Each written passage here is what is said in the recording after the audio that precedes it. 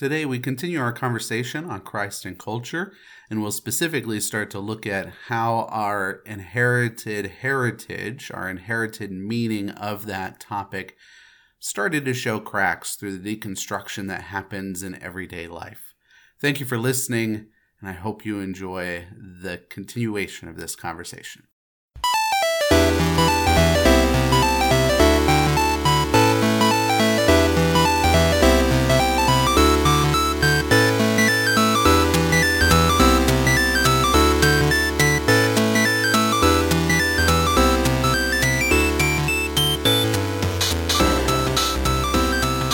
So that's kind of where Ryan and I have been probably the majority of our life, and we had so many benefits from that. We kind of lived in this tension between church and culture in the way that we've talked about so far. But both Ryan and I, we have had experiences that moved us into this frontier that we're talking about. And the frontier isn't a defined space. It's just a place where we're not so sure what we think, what we believe. We have ideas and we have conversations around that. But those are always, they always start with an experience that we've had. And so we wanted to share those experiences with you and then start talking about how we started to move away from this idea of church and culture. So Ryan, what was your experience that kind of moved you into this frontier? For me, one of the experiences, I started to notice how much this set me apart from people who weren't Christians. Now, I mean, on the one hand, you say, well, yeah, that's what you're going for, right?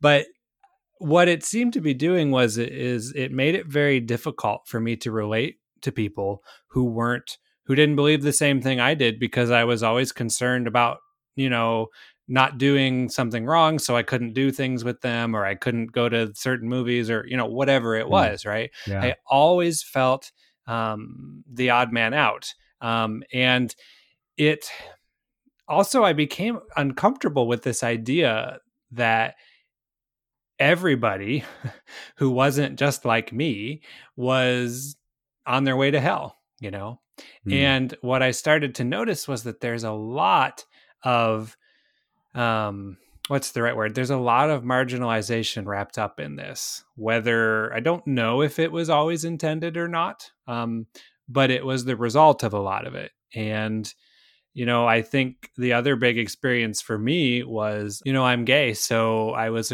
one of those marginalized groups, which didn't fit in this world that was often demonized as part of the problem, And so the best way I could describe it was I became really uncomfortable with the fact that it was always about who was in and who was out. And it was somehow up to me to make that determination all the time. Okay. So when in your life did that kind of start happening for you? I think it really started around, honestly, I don't know that it was until seminary that it really started for me. Because, Okay. I went to a Bible college for undergrad, and that was a very insular community, right? Even though I didn't live there, everybody was the same group as me. We were all trying to be in ministry somehow, And so I don't know that I had a lot of outside exposure to anything else that was different. It was when I started to meet people who weren't just like me, many of whom, or some of whom at least, seemed to have genuine expressions of faith that didn't fit within the paradigms I was told faith had to fit within. Yeah. I met someone who was a very devout Mormon, and yet they seemed to have a very real faith in God, and I was told that wasn't possible. Or I met somebody who was gay, and even though I was working on that myself, it took me a while, and they had faith in God, and they seemed to be not they didn't seem to be walking around all the time living in sin, as they would put it, like Or it didn't seem engulfed in fire. right, exactly, right, like their feet had not caught on fire and dragged them straight to hell, which is sort of a joke and sort of not, but anyway, it was just a lot of intersections, I guess, that eventually happened over time, where I got to be really uncomfortable with the fact that almost everybody was going to hell, Yeah, I think I would share that general experience that I started to lose this idea of church and culture as we've described it in college because I went to, as I've said, the state school. And there I met people that were radically different than me, radically so, in every sense of the word. I mean, the college I went to was pretty, to use the word, which I'm not a huge fan of it, but pretty progressive in terms of its sexuality. And I went to Germany with a transgendered person, and every single kind of life experience that somebody would have, of course, every kind of race, but also every race was represented there. And on top of all of that, there were a lot of international folks that I knew. And in fact, I tended to gravitate towards people that were not like me. And that started right around college. It happened a little before because we moved from California to the Midwest, which I thought was the worst thing that could happen to a kid. And I'm not sure I disagree with that still today, but it really started to solidify in college because I just got to know a whole bunch of people. And what I started to realize is that most of them are actually pretty cool people. Most of them are kind of nice to me, as long as I'm not being an asshole. Yeah, they didn't seem to be insidiously plotting to destroy my faith, Yeah. In fact, most of them were pretty apathetic about whatever I was doing. They're like, hey, if that's you, that's you. Have at it. Right. I even encountered some people who were like, hey, I think your faith is really cool and it's awesome for you. They just didn't want it to necessarily be theirs, but they had no problem with me having it, which again was not what I was told would happen, Yeah, I think for me, though, when it really started to come to head was actually when I went to seminary, because I started to experience something that, is, I don't want to say it's similar to what you've gone through, Ryan, because it's not, but it's the closest I think I can get as a Christian in my upbringing. And that is that I started to find myself on the outskirts of what was going on at the seminary. Yeah.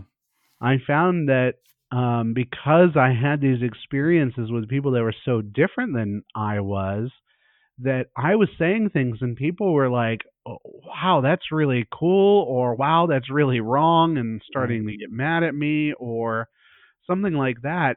And the best way, because of the seminary that I went to was supported by a collection of colleges. The best, we called them systems people. So people who went through the system, probably Lutheran schools all through high school as well. But then they went to college at that, and then they went straight into seminary. And what I felt there was a very strong contrast between myself and somebody who was company line. And that's completely not fair to any of those people, but that's just the experience I had, where I started to say, wait a second, if that's what you're supposed to be, there's no way I'm that.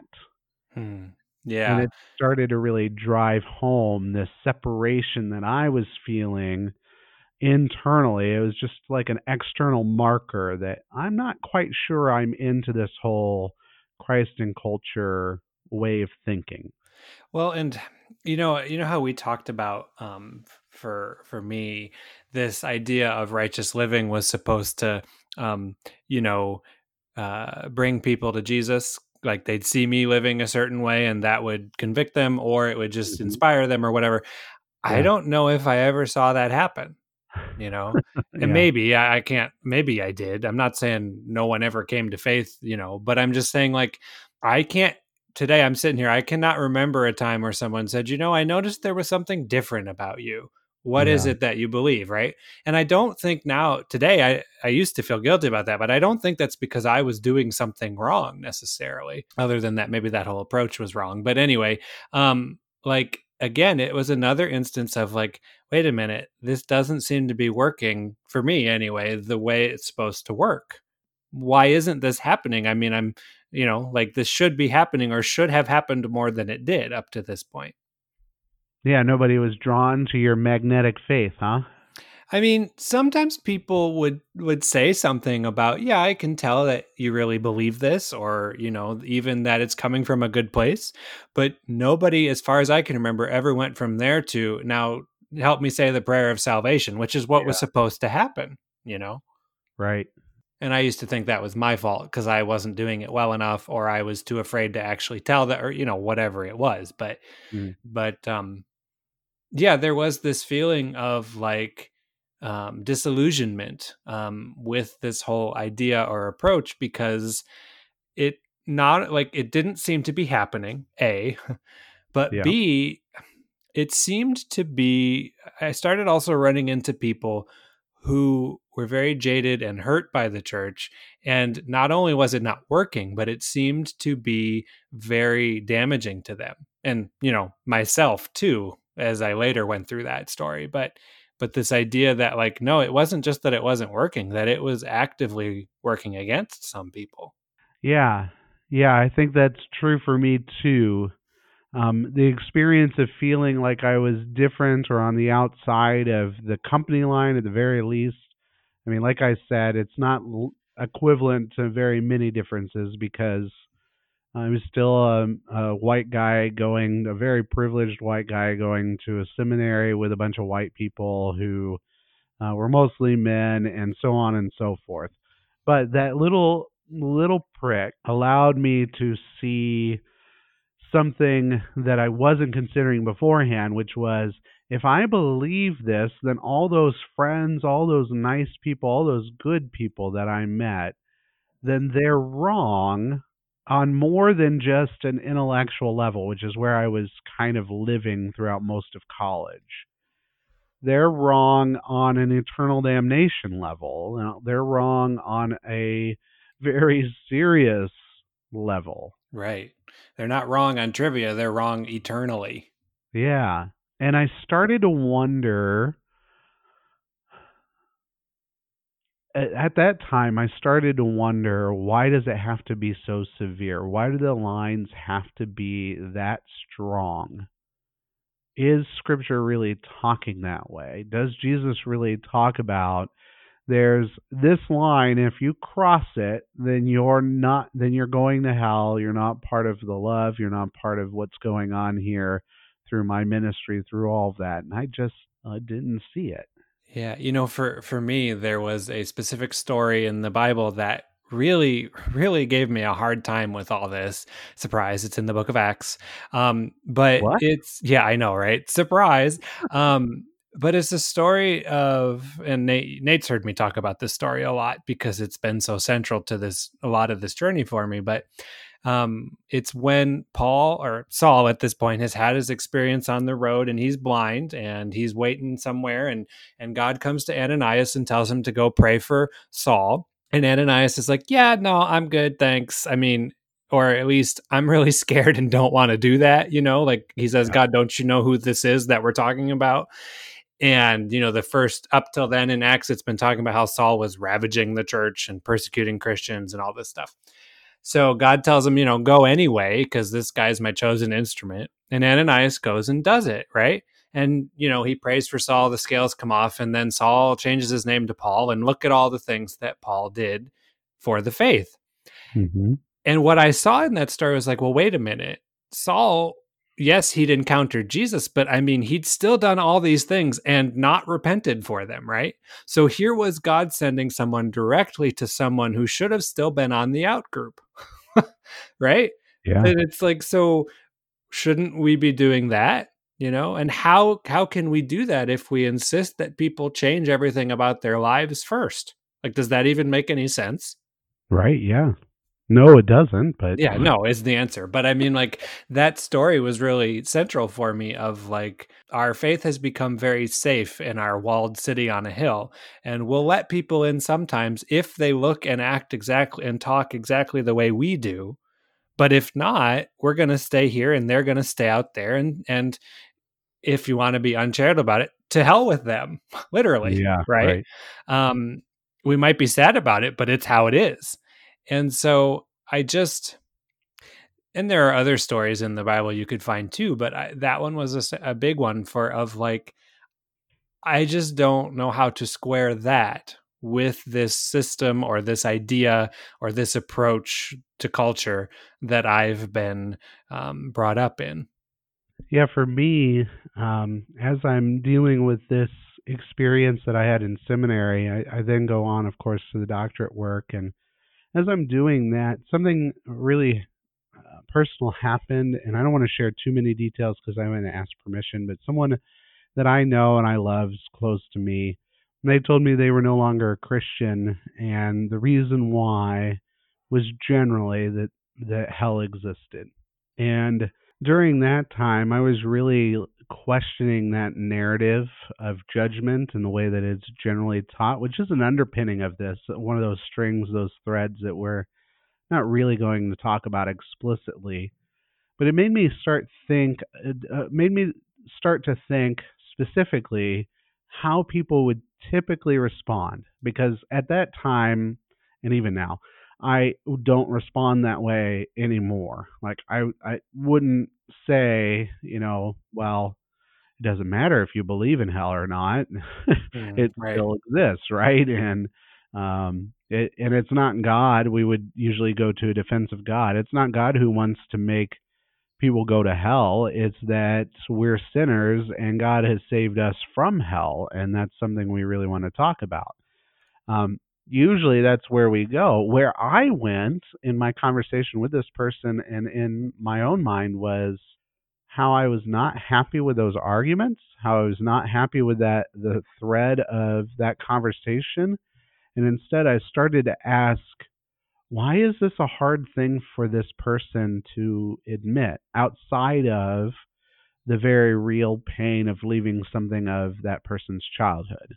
And when I started to ask that question, I came upon something that I then had to explore with Ryan and with others. And I think it was around that this person was really afraid of the power and control of the narrative that I, in that moment, represented to this person. Which, I mean, kind of all these things we've been talking about so far are really kind of couched in this idea of power, right? Because what I realized, or am still realizing, because it's hard to see all the implications of all of this stuff, when it's been so such a natural central part of your life.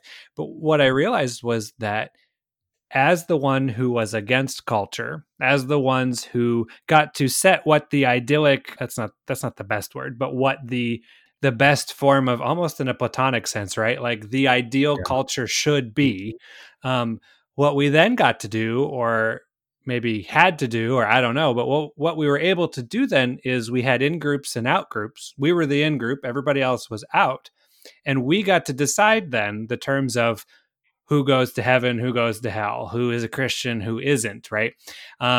Now, I mean, some people would probably say that we didn't decide that, right? God did. That's what you were talking about. But in essence, or what I experienced, though, was here are we, the church, who is supposed to bring the gospel of hope to people.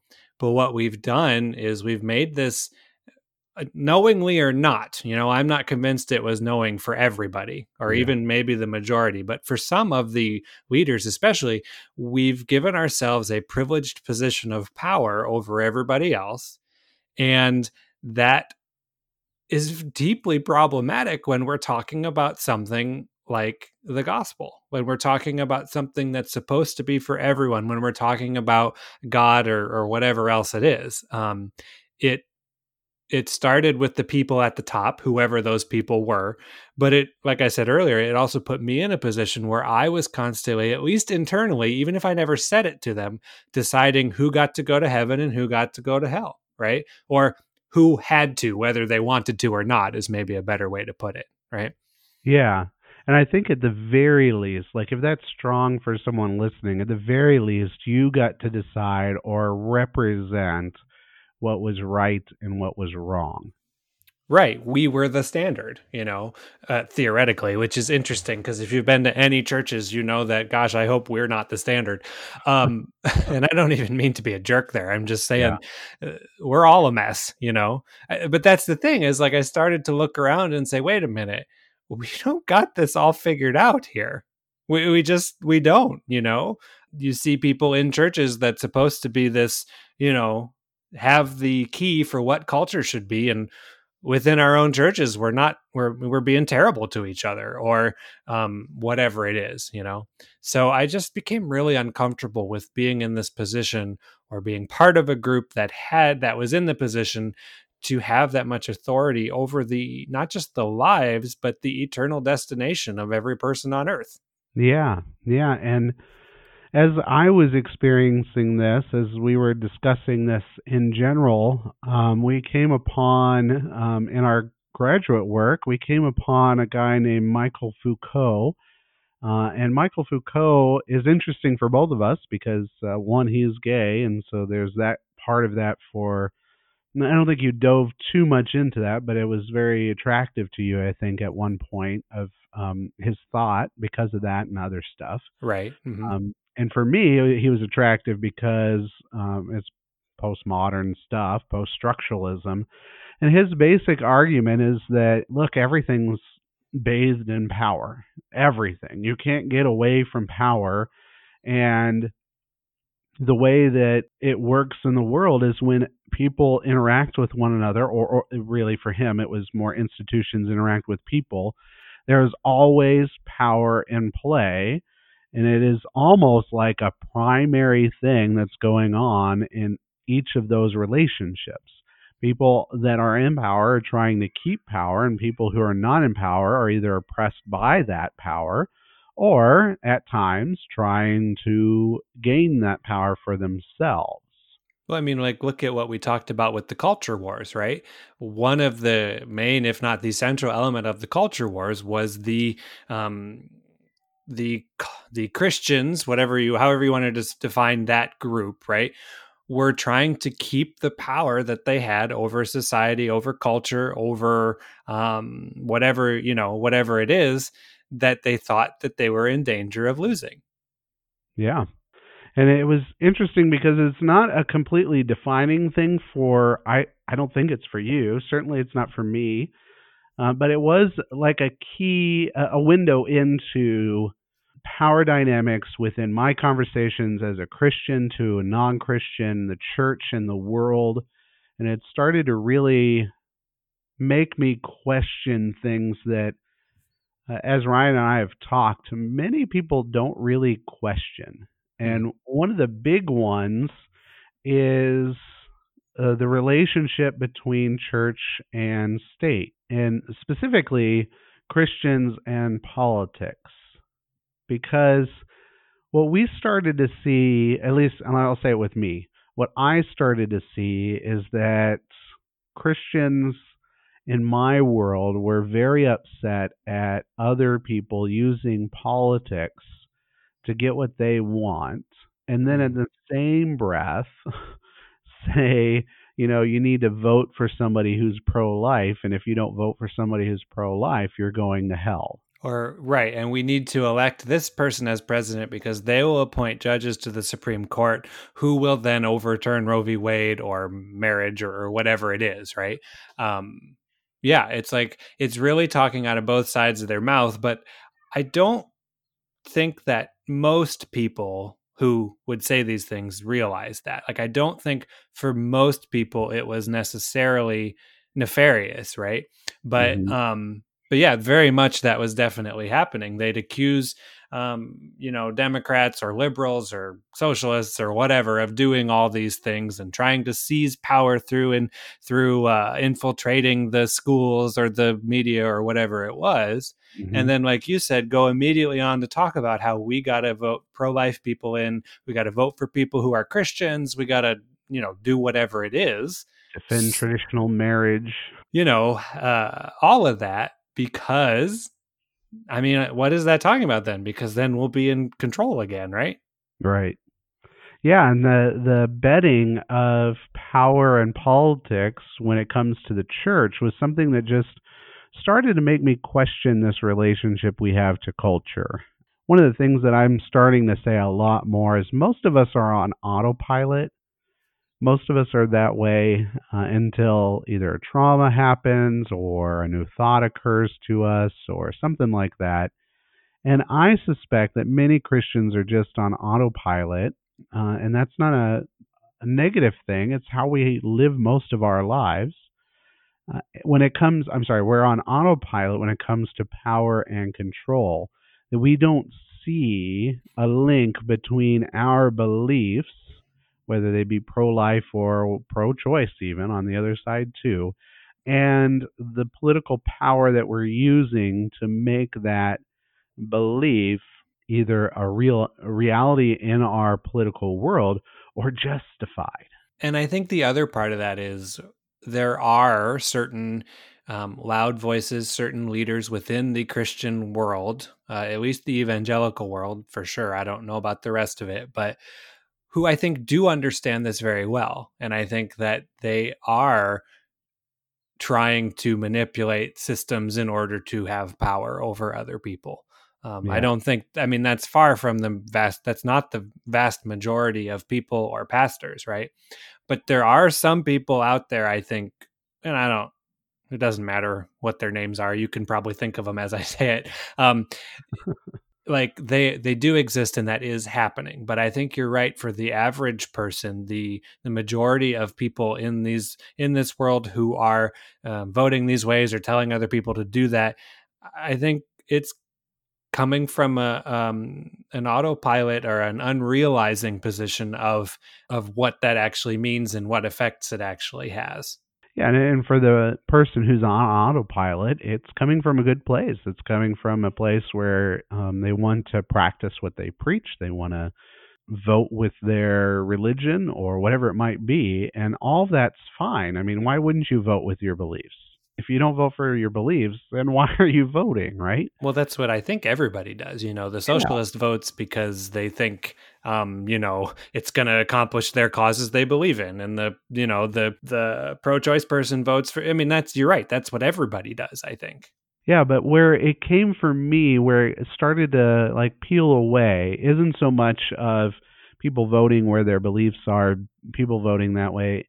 It's when you add the layer of rightness and wrongness to it, which is, at the heart of this culture war talk that we're having, is when you add that and you start to do violent things in your speech or otherwise. Of course, people do it through their fists and through their guns and their weapons and so on and so forth. But when you add that layer to that, it starts to become problematic for me. This narrative that the church is good and fights this good fight against the culture. Yeah, I think, I think an example of that is some Christians will stand outside of Planned Parenthoods or whatever and they'll hold signs, or they'll be very obviously praying, and there's this idea that it will hopefully convince people not to have abortions. I think that's the idea, which if you believe what they do about abortion, I understand where that's coming from, But the problem with that is that it doesn't actually address any of the underlying causes that put someone in a spot where they would think about having an abortion, And I can't speak about everybody, but many of the people who hold those signs or do those things are often not supportive of things that might help a person decide not to have an abortion, And so we frame this whole thing in that we're standing up for the rights of the unborn, and we'll say we don't vote for someone who believes in, I've actually heard this, murdering babies, right? Mm-hmm. Yeah. But then we find ourselves not, for the vast majority of people in the church, not willing to do anything other than say those things or take that public stand. I don't want to say it's a show because that's a little unfair when I don't know the person doing it, but to make this presentation to the public or whatever you want to put it, and be unwilling to do the hard stuff that might help achieve the cause we're trying to achieve or whatever. Yeah. So the way I phrase that is, you can be against abortion, but what are you doing to make it so abortion is less attractive to people? Are you okay? How are you helping people afford healthcare costs if you're in the United States? How are you helping with education so that people understand how the body works and all of that stuff? Where do you stand on things like birth control and all this, and who pays for daycare for poor kids, and all this kind of stuff. Yeah. Like, it's not enough to say this is wrong and I'm going to publicly point it out and it's terrible, and then go home and think, okay, now we're good, right? But it's like, what about the person who feels that way?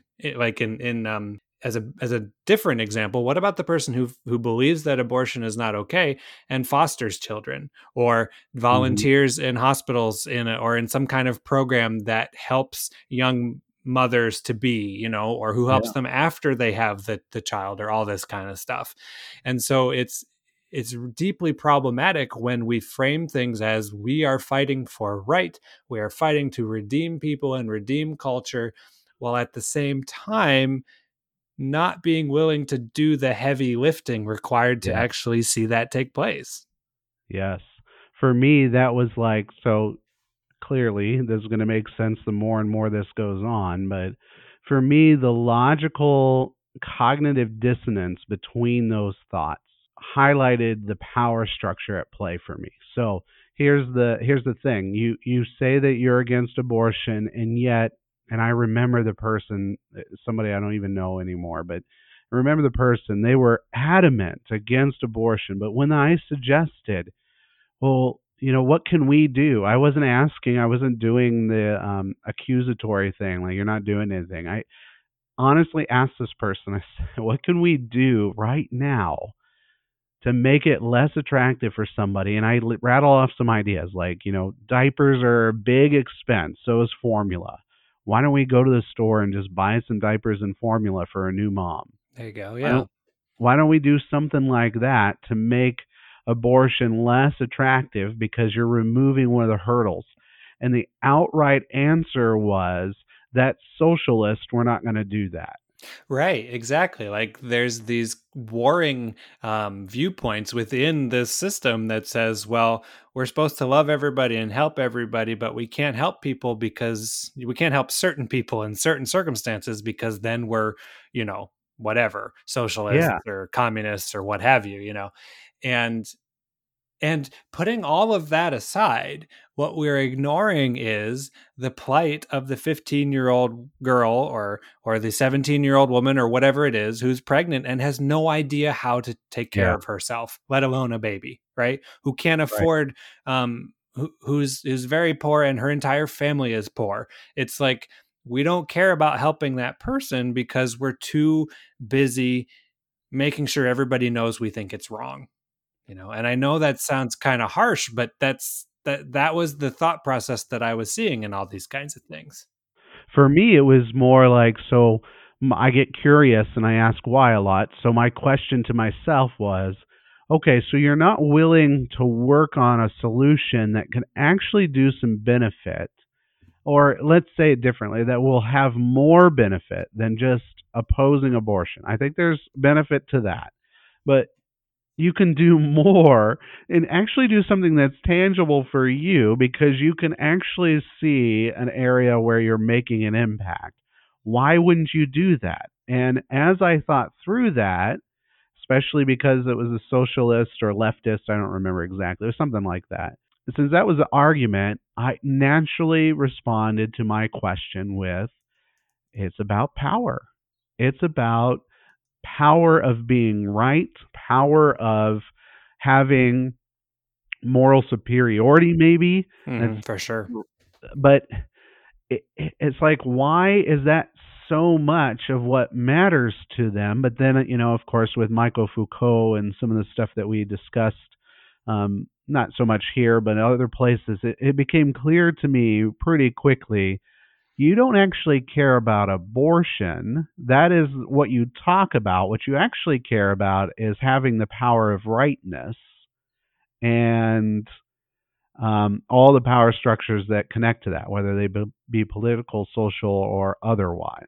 Right. And I mean, we're not saying everyone who's pro-life is like that, right? No, I think for most people who are quote unquote pro-life, it's more of I don't think they realize the implications of a lot of these things that they're saying or doing, or they don't know how to imagine what it would be like to be in the position of this 13-year-old girl who's pregnant or whatever it is, Yeah.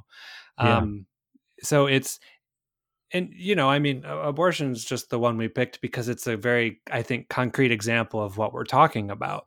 But I think you're right when you said it's still, again, about power, right?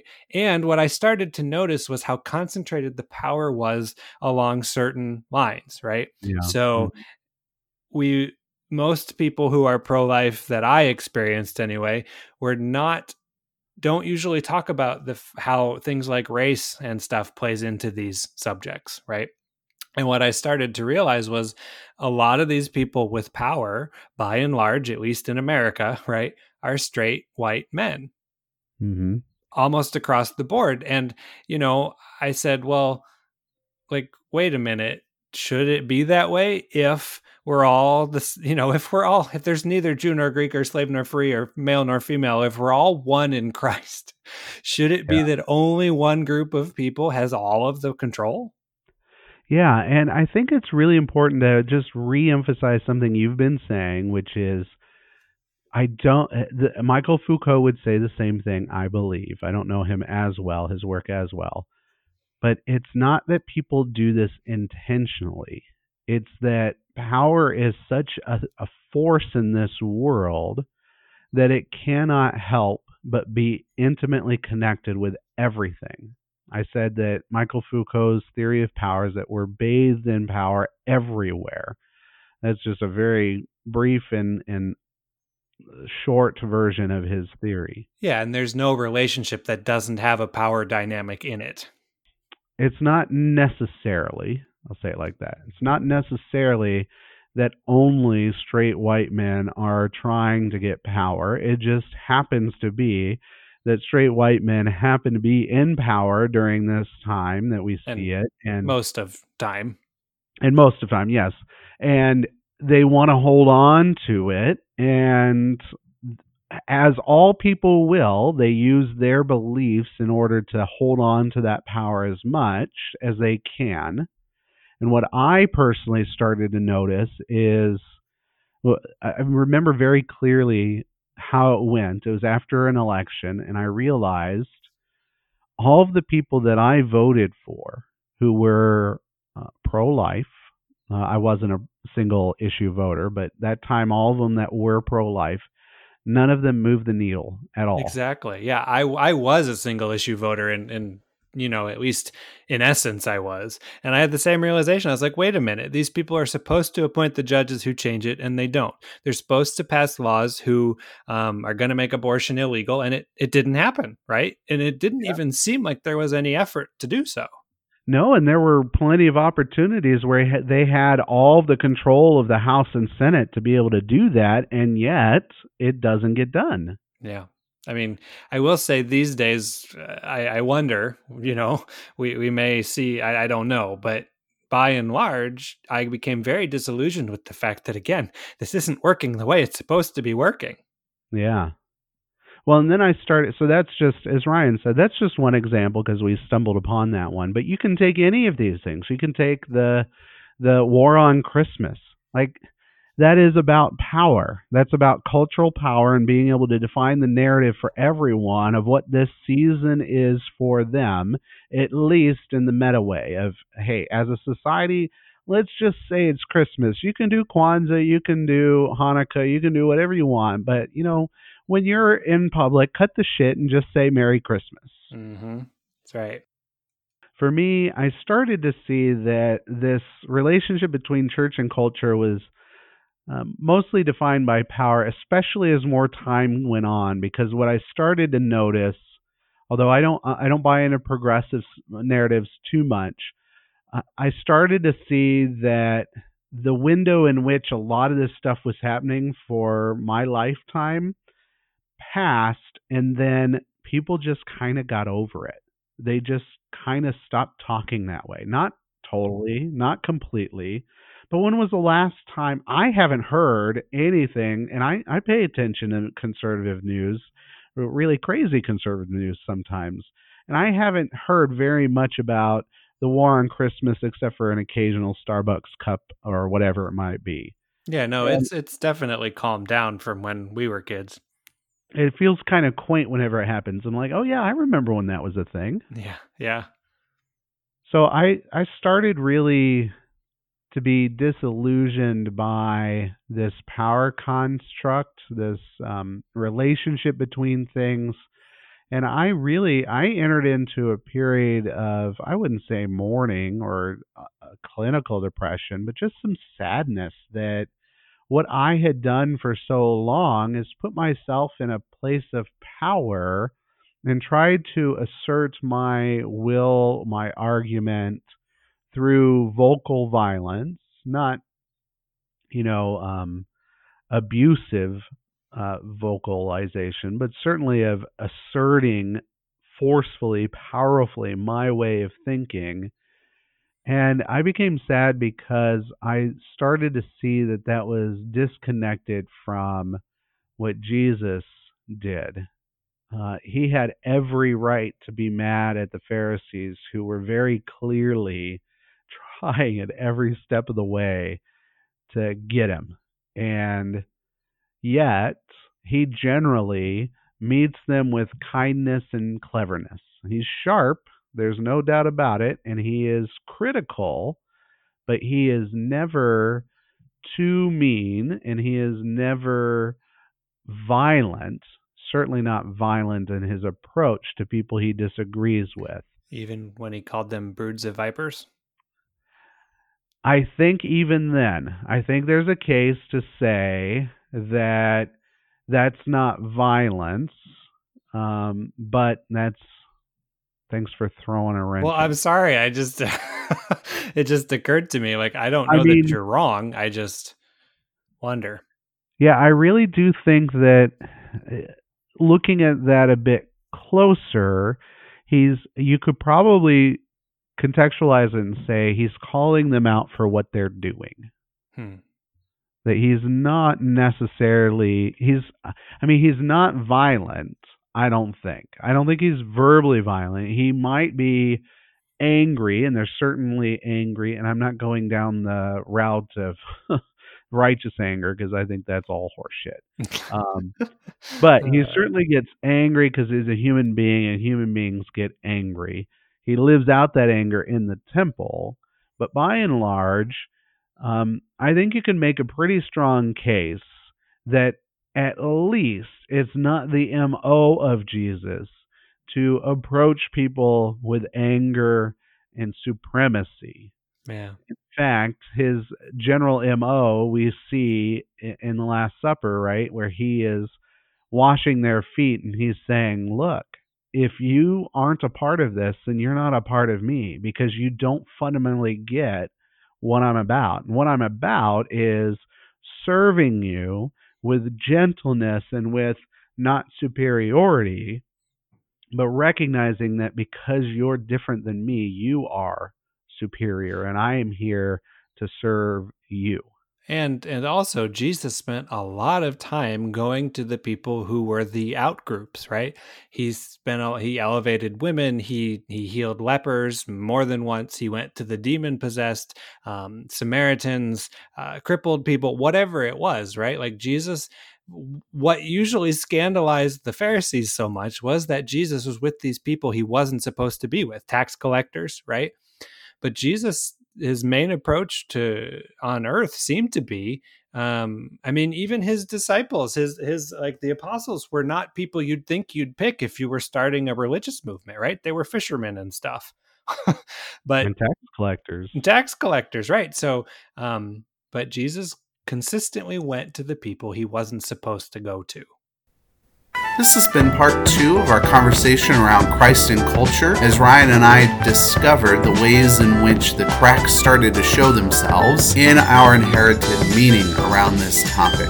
Join us next time as we talk about the way forward and what we have learned, what we can do with this idea that Christ and culture meet together. As always, thank you very much for listening, and we hope to see you next time.